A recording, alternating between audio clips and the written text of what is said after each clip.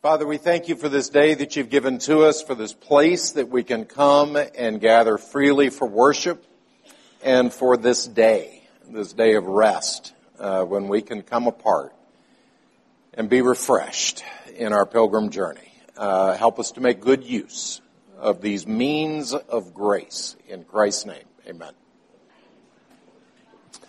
So I want to do a one-off series this morning on a topic that I'm sure everybody will find absolutely fascinating.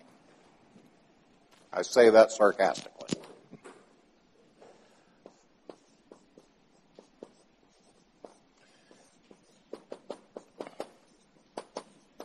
But I do hope by the end of this you'll go, aha, this is what's going on here.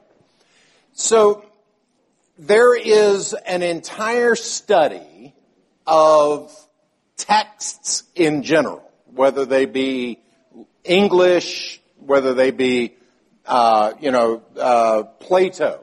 the Republic. What words did Plato actually write, and what have been added over the centuries before we finally get what is known as Plato's Republic?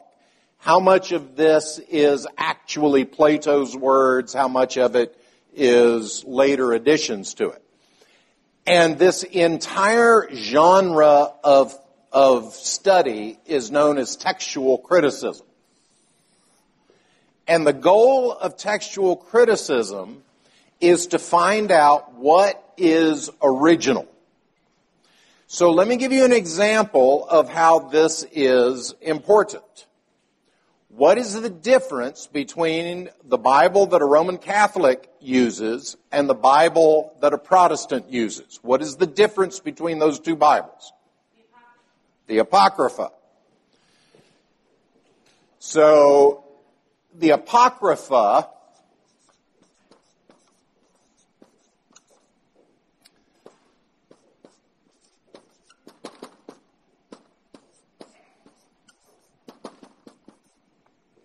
a couple of the books, Tobit, Judith, there's a couple of other, sorry. Yeah, Maccabeans, thank you. First, second, third, fourth Maccabeans.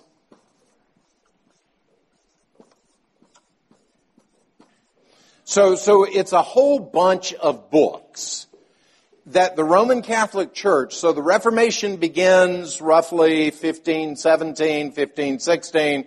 The Reformation begins, and the very first issue that we've got to decide is, what are the books of the Bible?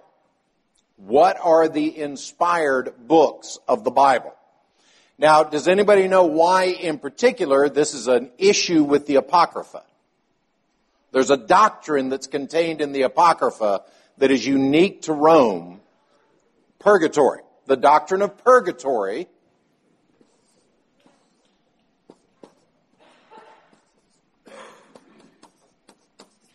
is found only in the Apocrypha.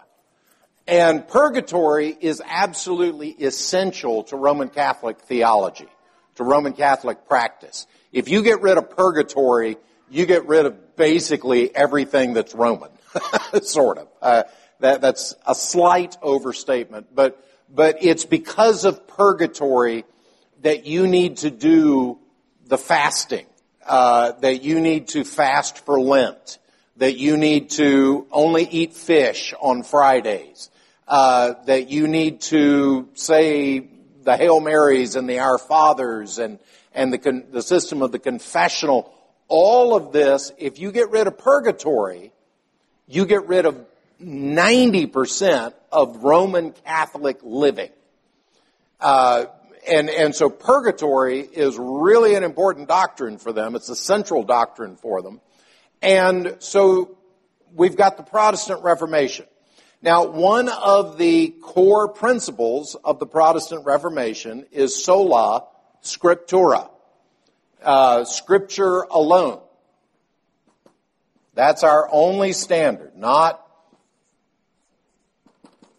church councils, not church tradition, only the Scriptures. The Bible alone is there was a little song that I used to learn as a kid in VBS, the B-I-B-L-E. Yes, that's the book for me. I stand alone on the Word of God, the B-I-B-L-E.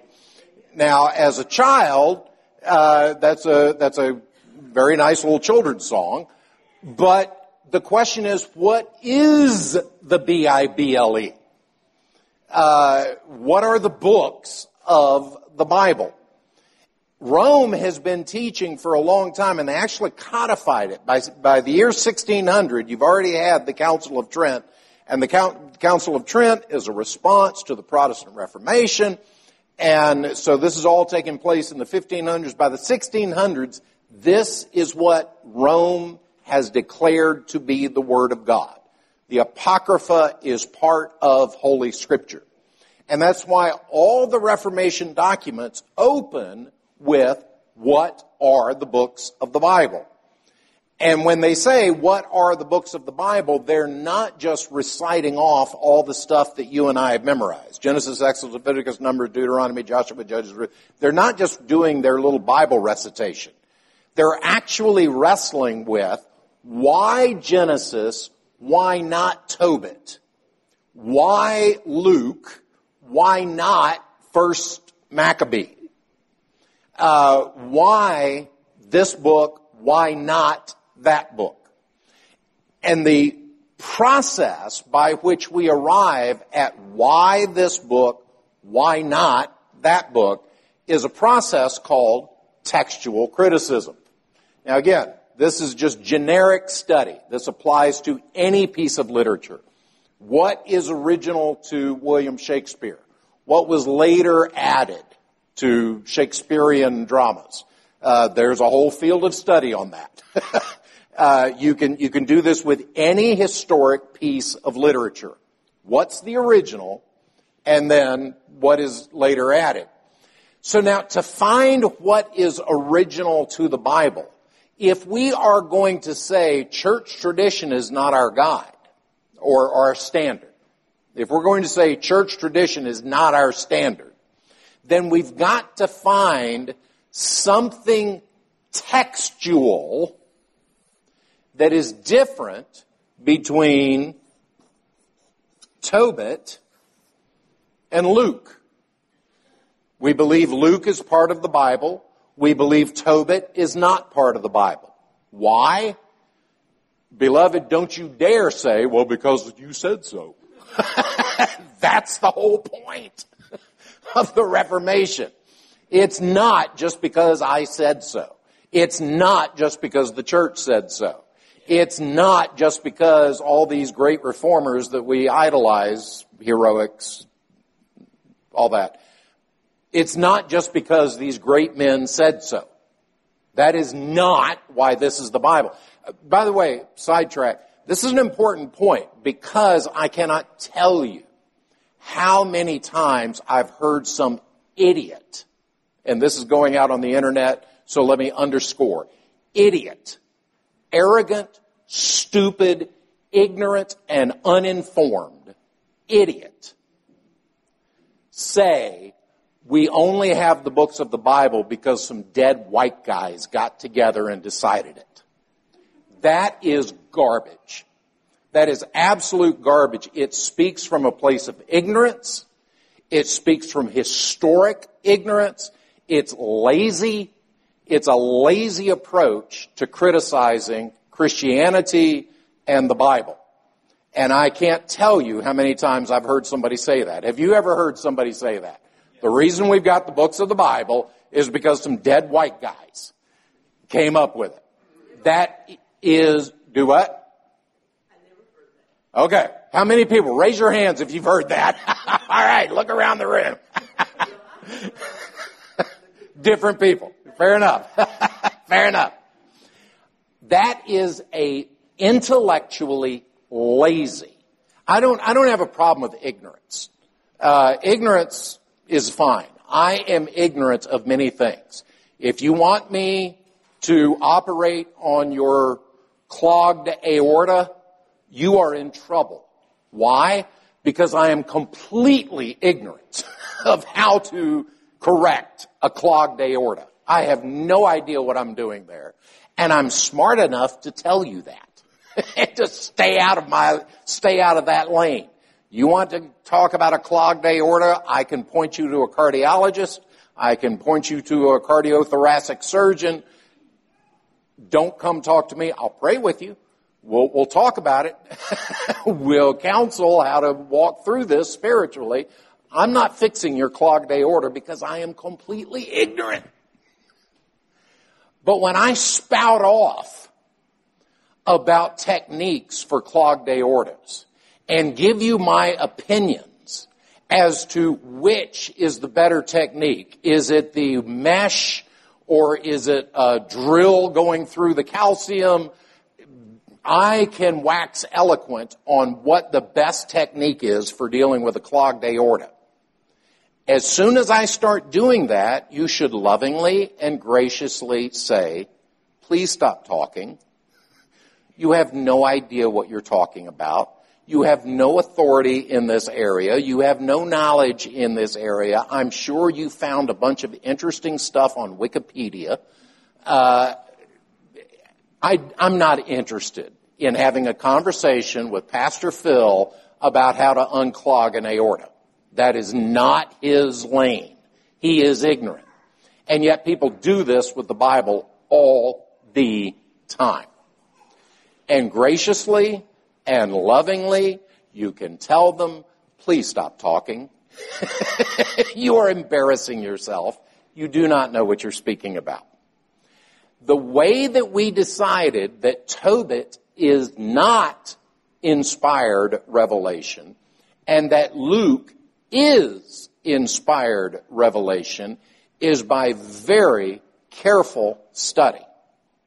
And the carefulness of the study, and Westminster Confession of Faith, chapter 1, section 5, I think, it's either 1:5 or 1:6.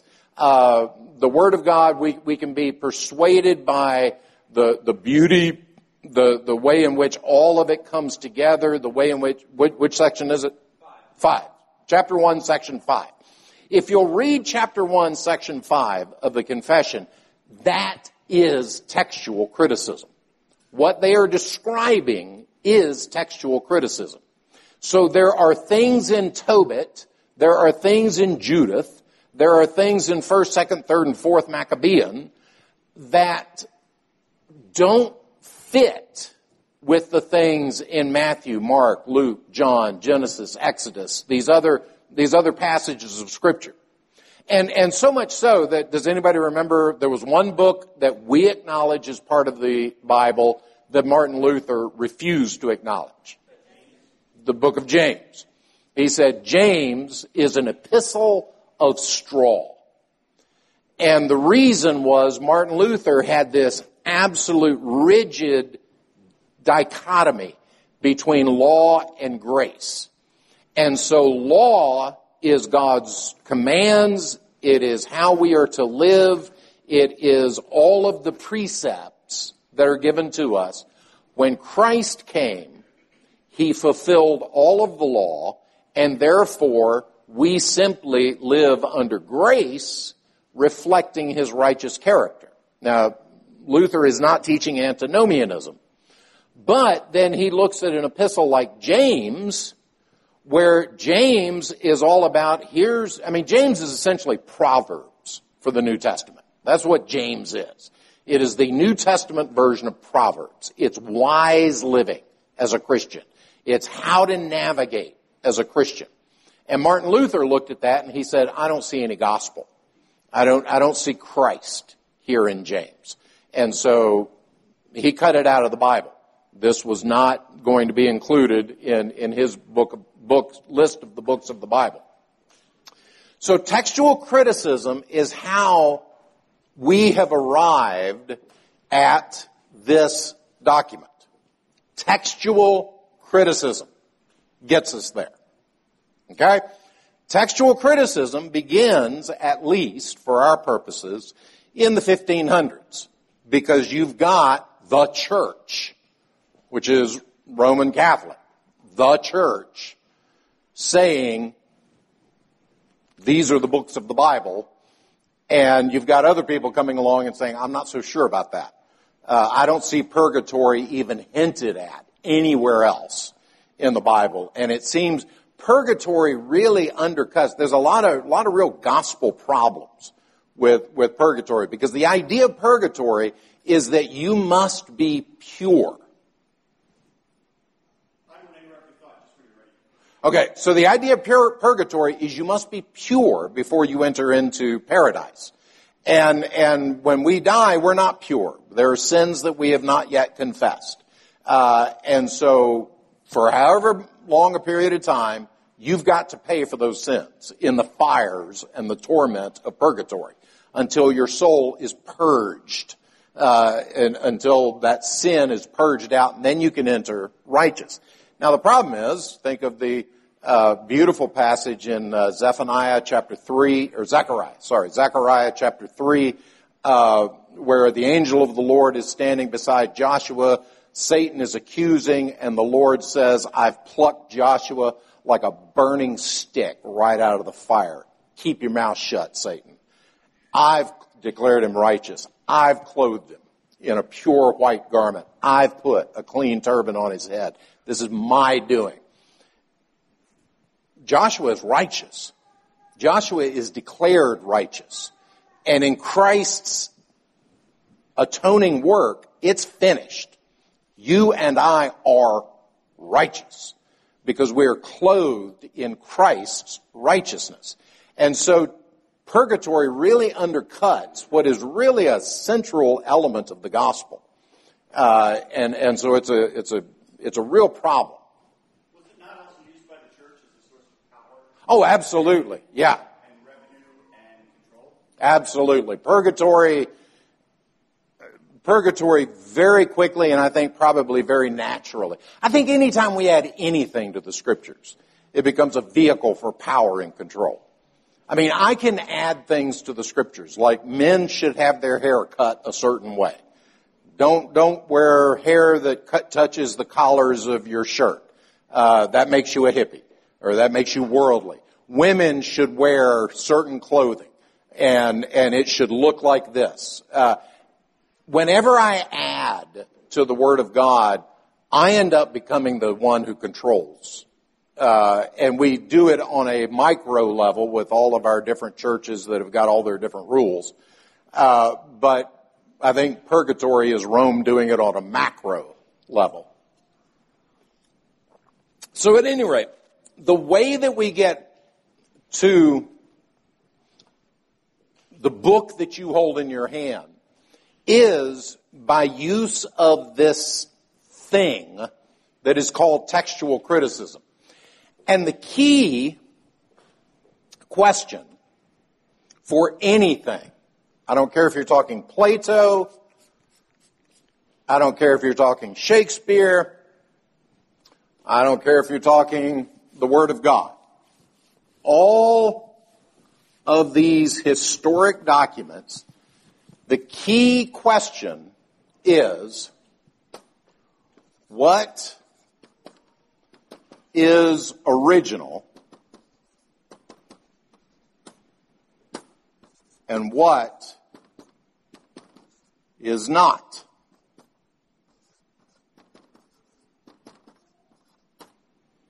That's it. That's the question that you've got to figure out. What's original? What's not original? How do you figure it out? You compare texts. You do an awful lot of work to try to get the overall pattern of what is being said.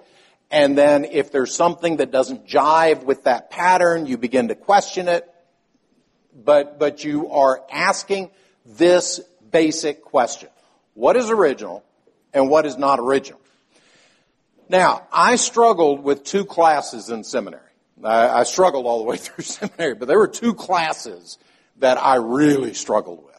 One was Greek exegesis. And the reason I struggled with Greek exegesis was because I had no idea how bad I was in grammar until I started taking a foreign language. I have an English degree.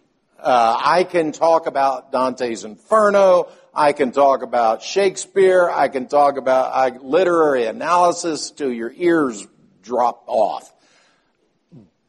But the difference between a gerund and a participial phrase and I just like immediately, as soon as you start talking that stuff, I just go, huh?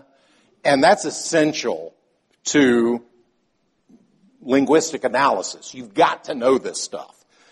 You've got to know how prepositions work and where they're placed and how the emphasis leads us to the difference between the dative case, the accusative case.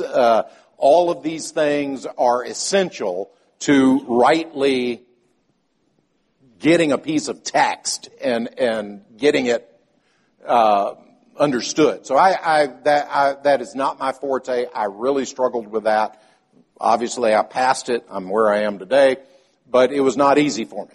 The second class that I really struggled with was textual criticism. And the reason I really struggled with that class is because I think it's primarily stupid. And here's what I mean. In seminary, and I assume this is still how it is, but the textual criticism that we're looking at in seminary, well, I was going to write 1800s. It's really from about 1750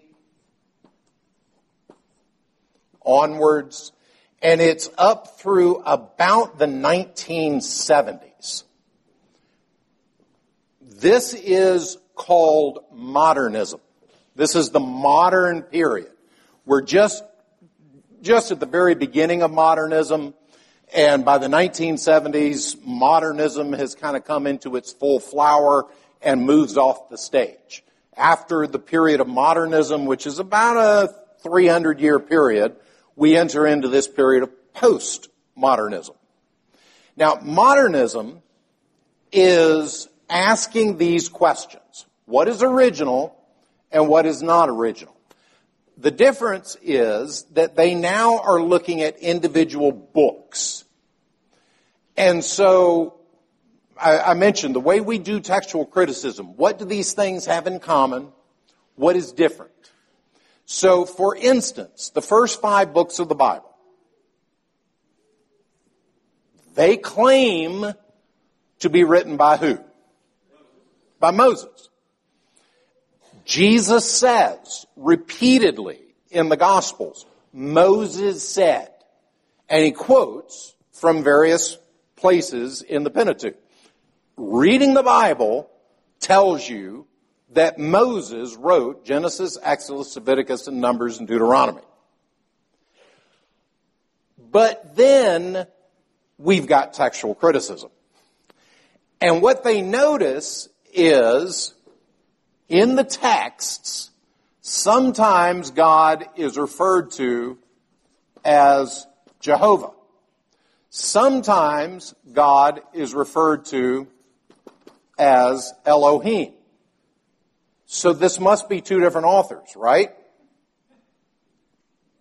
The Jehovah texts are going to be written by person number 1, and the Elohim texts are going to be written by person number 2, because you wouldn't switch up the way you refer to God.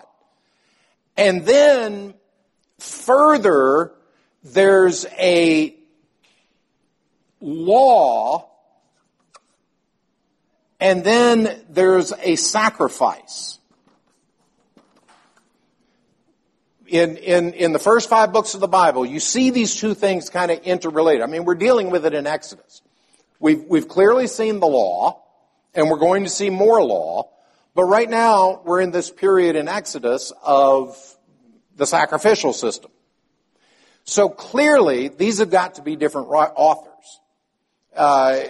You've got one author that really focuses on the law and how we should follow the commands. But you got another author who really focuses on this sacrificial system. And so this priestly author is probably a later author who has taken these books and he's trying to put the class of priests forward politically in the nation of Israel. And so every time you read how important the priest is and how essential the priest is, that's because some later priest said, well, we got to take over. We got to be powerful. So we're going to change and we're going to insert some stuff in here that shows how central the priestly system is. You can't have God's worship without God's priest. And so clearly that's a later author. That's somebody later, after Israel has kind of started their nation and they're building things up, and you've got the judges and you don't see priests as the central thing early in the book of Judges. Later, you see priests as very important, so much so that the Romans depose the high priest and appoint a different high priest, because the high priest is a very central figure in the nation of Israel. So clearly, this isn't how it was at the beginning. And clearly, you've got this development over time. And so clearly, you've got another author that comes in and inserts these priestly texts into the Bible. I'm already I haven't even gotten to the good stuff yet. All right. So here's why I struggled with this in seminary. All right. This begins in the 1750s. It kind of it dies a nasty, slow, painful death, thankfully, by the 1970s. And what it ends up doing is just carving the Bible out into a million pieces of nothingness. It just cuts the Bible into tiny little bits. It's all our own presuppositions. And my problem with it when I was way back in seminary more than 20 years ago was these guys just have a heart of unbelief. I'm not really interested in engaging with somebody that just doesn't believe that this is God's Word. This is a faith issue, not an intellectual issue. Now, here's where my whole point was building up to in the last 30 seconds. Postmodernism has come along because when we're talking about what is original and what is not original, what we're talking about here is this essential question. So this is the modern, and when I say modern, I mean 1700s to mid-1900s.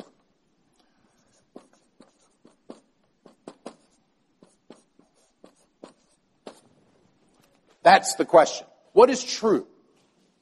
What was truly spoken by Jesus Christ? What was truly spoken by Paul? What was truly spoken by Moses? What is true? What are the true texts? We can ignore the ones that we've decided are not true. We want to find what the true texts are. So, some of you young theologians, what is the difference between modernism and their question versus postmodernism and their question?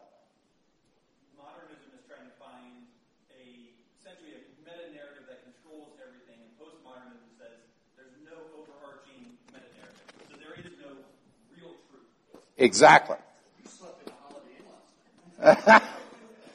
Postmodernism answers this question. And the answer is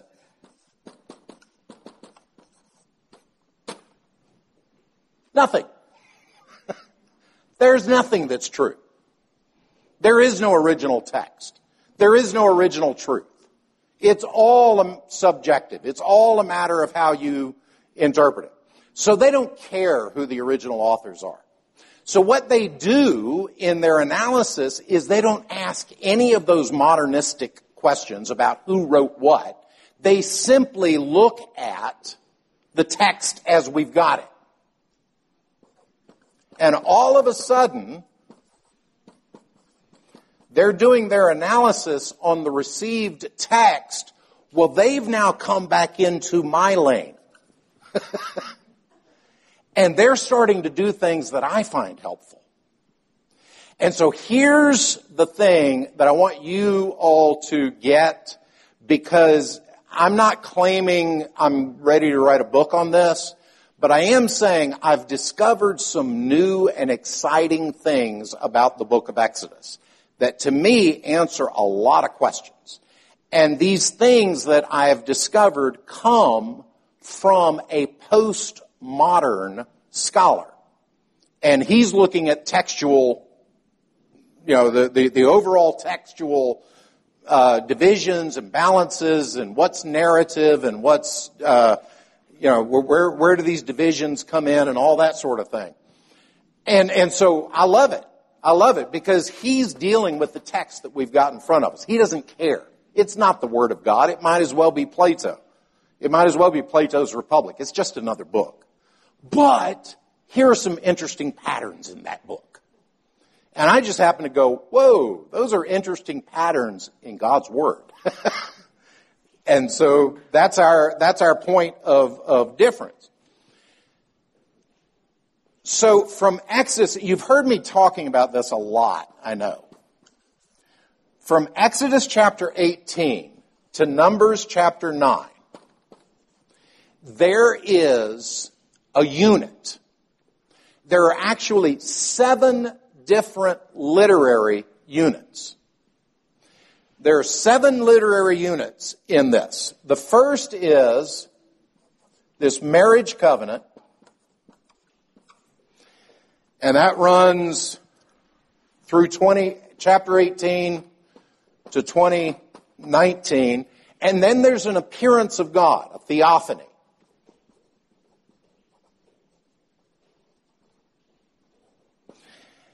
And then secondly, there are these judicial laws.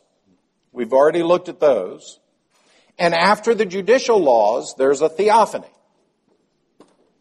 And then thirdly, there are the worship laws. And that's what we're in the middle of right now. We've been talking about the ark, all the stuff, the worship, how we worship God. And after the end of the worship, there is another theophany. This is where Moses says, I want to see your face. God says, you can't. I'll show you my back. In each one of these sections, we're dealing with something unique in the section. And they're broken by these appearances of God, and it's an unfolding appearance of God. So that by the end of it, we have a much clearer picture of God from just looking at the various theophanies all the way through. So I think this is cool stuff. I think this is really exciting. I love this. You're not going to find this. I'm not going to be cocky or arrogant, but I have not found it in any commentaries. I've not seen anybody that has noticed this pattern except for one guy who is a professor at the University of Chicago and is a postmodern. He's, I think, maybe Jewish, but he's certainly secular Jewish. He's got no faith at all in him. But he points out this structure that you can read the text and you can see this is the structure. There are 7 unique units that are all the way through. The first one is this marriage covenant, the judicial laws, the worship laws, the tabernacle laws, the atonement, purity laws, and then holiness laws. And at the end of each of these, there's a theophany, an appearance of God that breaks these 7 sections apart. And so here's my final point. I'm 5 minutes over. Here's why I wanted to do this thing on textual criticism and the benefits of textual criticism. First is, we all do it. Textual criticism is how you've got the book in your hand. And you ought to at least be aware of how that book came to be.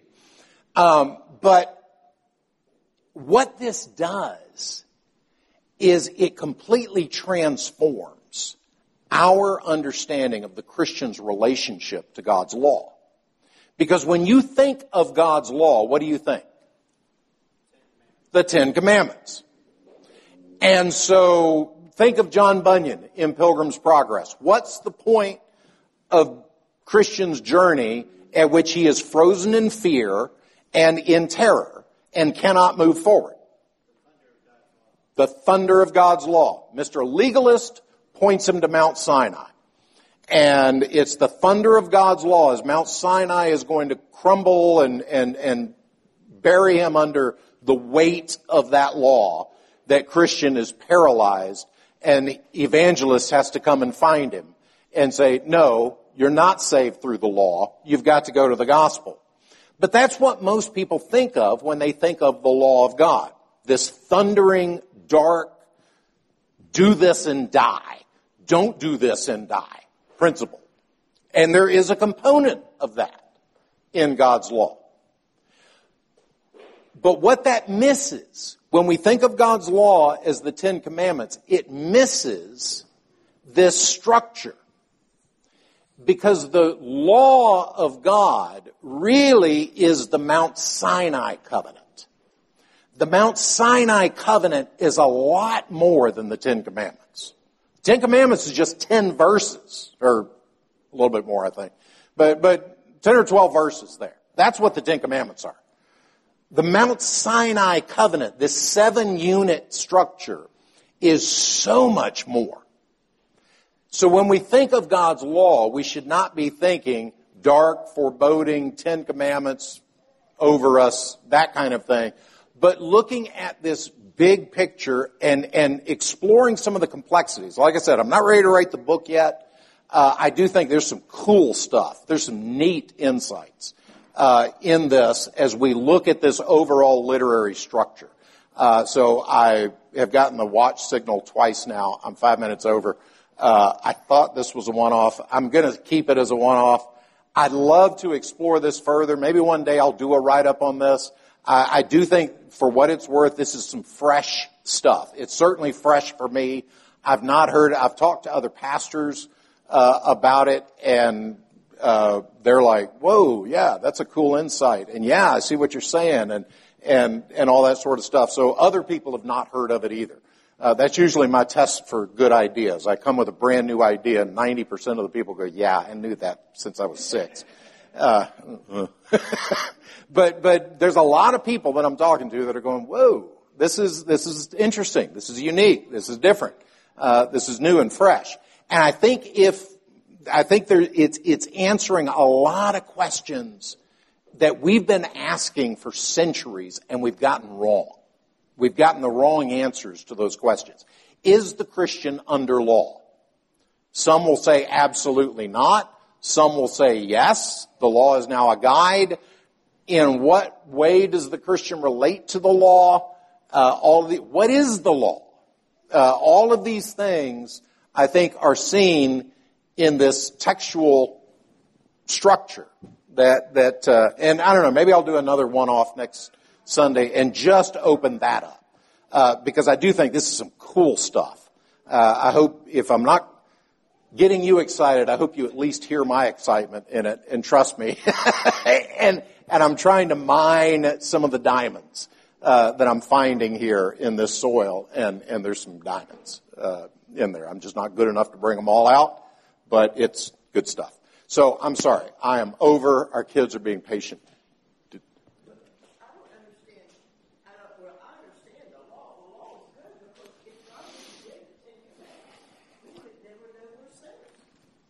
That's right. The law points out our sin. Well, and maybe that's another one-off where we need to open up that whole debate over the law, because it's a big issue. I think it's answered in this literary structure. I think if we see the law, particularly in the context of a marriage covenant, when my wife stood at the altar and she promised to love me and all of that until, sickness and health and poverty and richer for poor, till death do we part. Is she engaging in the law? Yeah, she is. She's engaging in the law. She is listing out a legal, or not legal, but you know what I mean. She's listing out a covenant that involves things that she commits to doing. but it's in the context of marriage. There's a different, that changes everything between my wife standing in front of me at the altar, or beside me at the altar, is a different thing from what I signed when I bought my house. When I bought my house, I agreed to a lot of things. Namely, I'm going to pay the bank X amount of money every month. I agreed. I entered into a legal law thing. But the context makes it totally different. Me marrying my wife is a totally different context from me buying a house. And I think that context is what we see here in this literary structure from this section. So, I'm sorry, I'm way over. Let me close, and I think next Sunday I may just open up that one section. So if this is intriguing, I hope you're at least hearing my passion for it. I hope I can communicate why this is so good. This is rich stuff, and I'll try to just spend more time just on that issue of the Sinai covenant next Sunday. But with that, let's close in prayer. Father, we thank you for your blessings. We thank you for your word. We can explore it, we can mine it, and it is bottomless. We will never reach the end. But Lord, give us the excitement, the eagerness, and the curiosity of a 3-year-old. As that 3-year-old explores your creation, help us to explore your word with that same wonder and joy, and to see our Savior. In Christ's name, amen.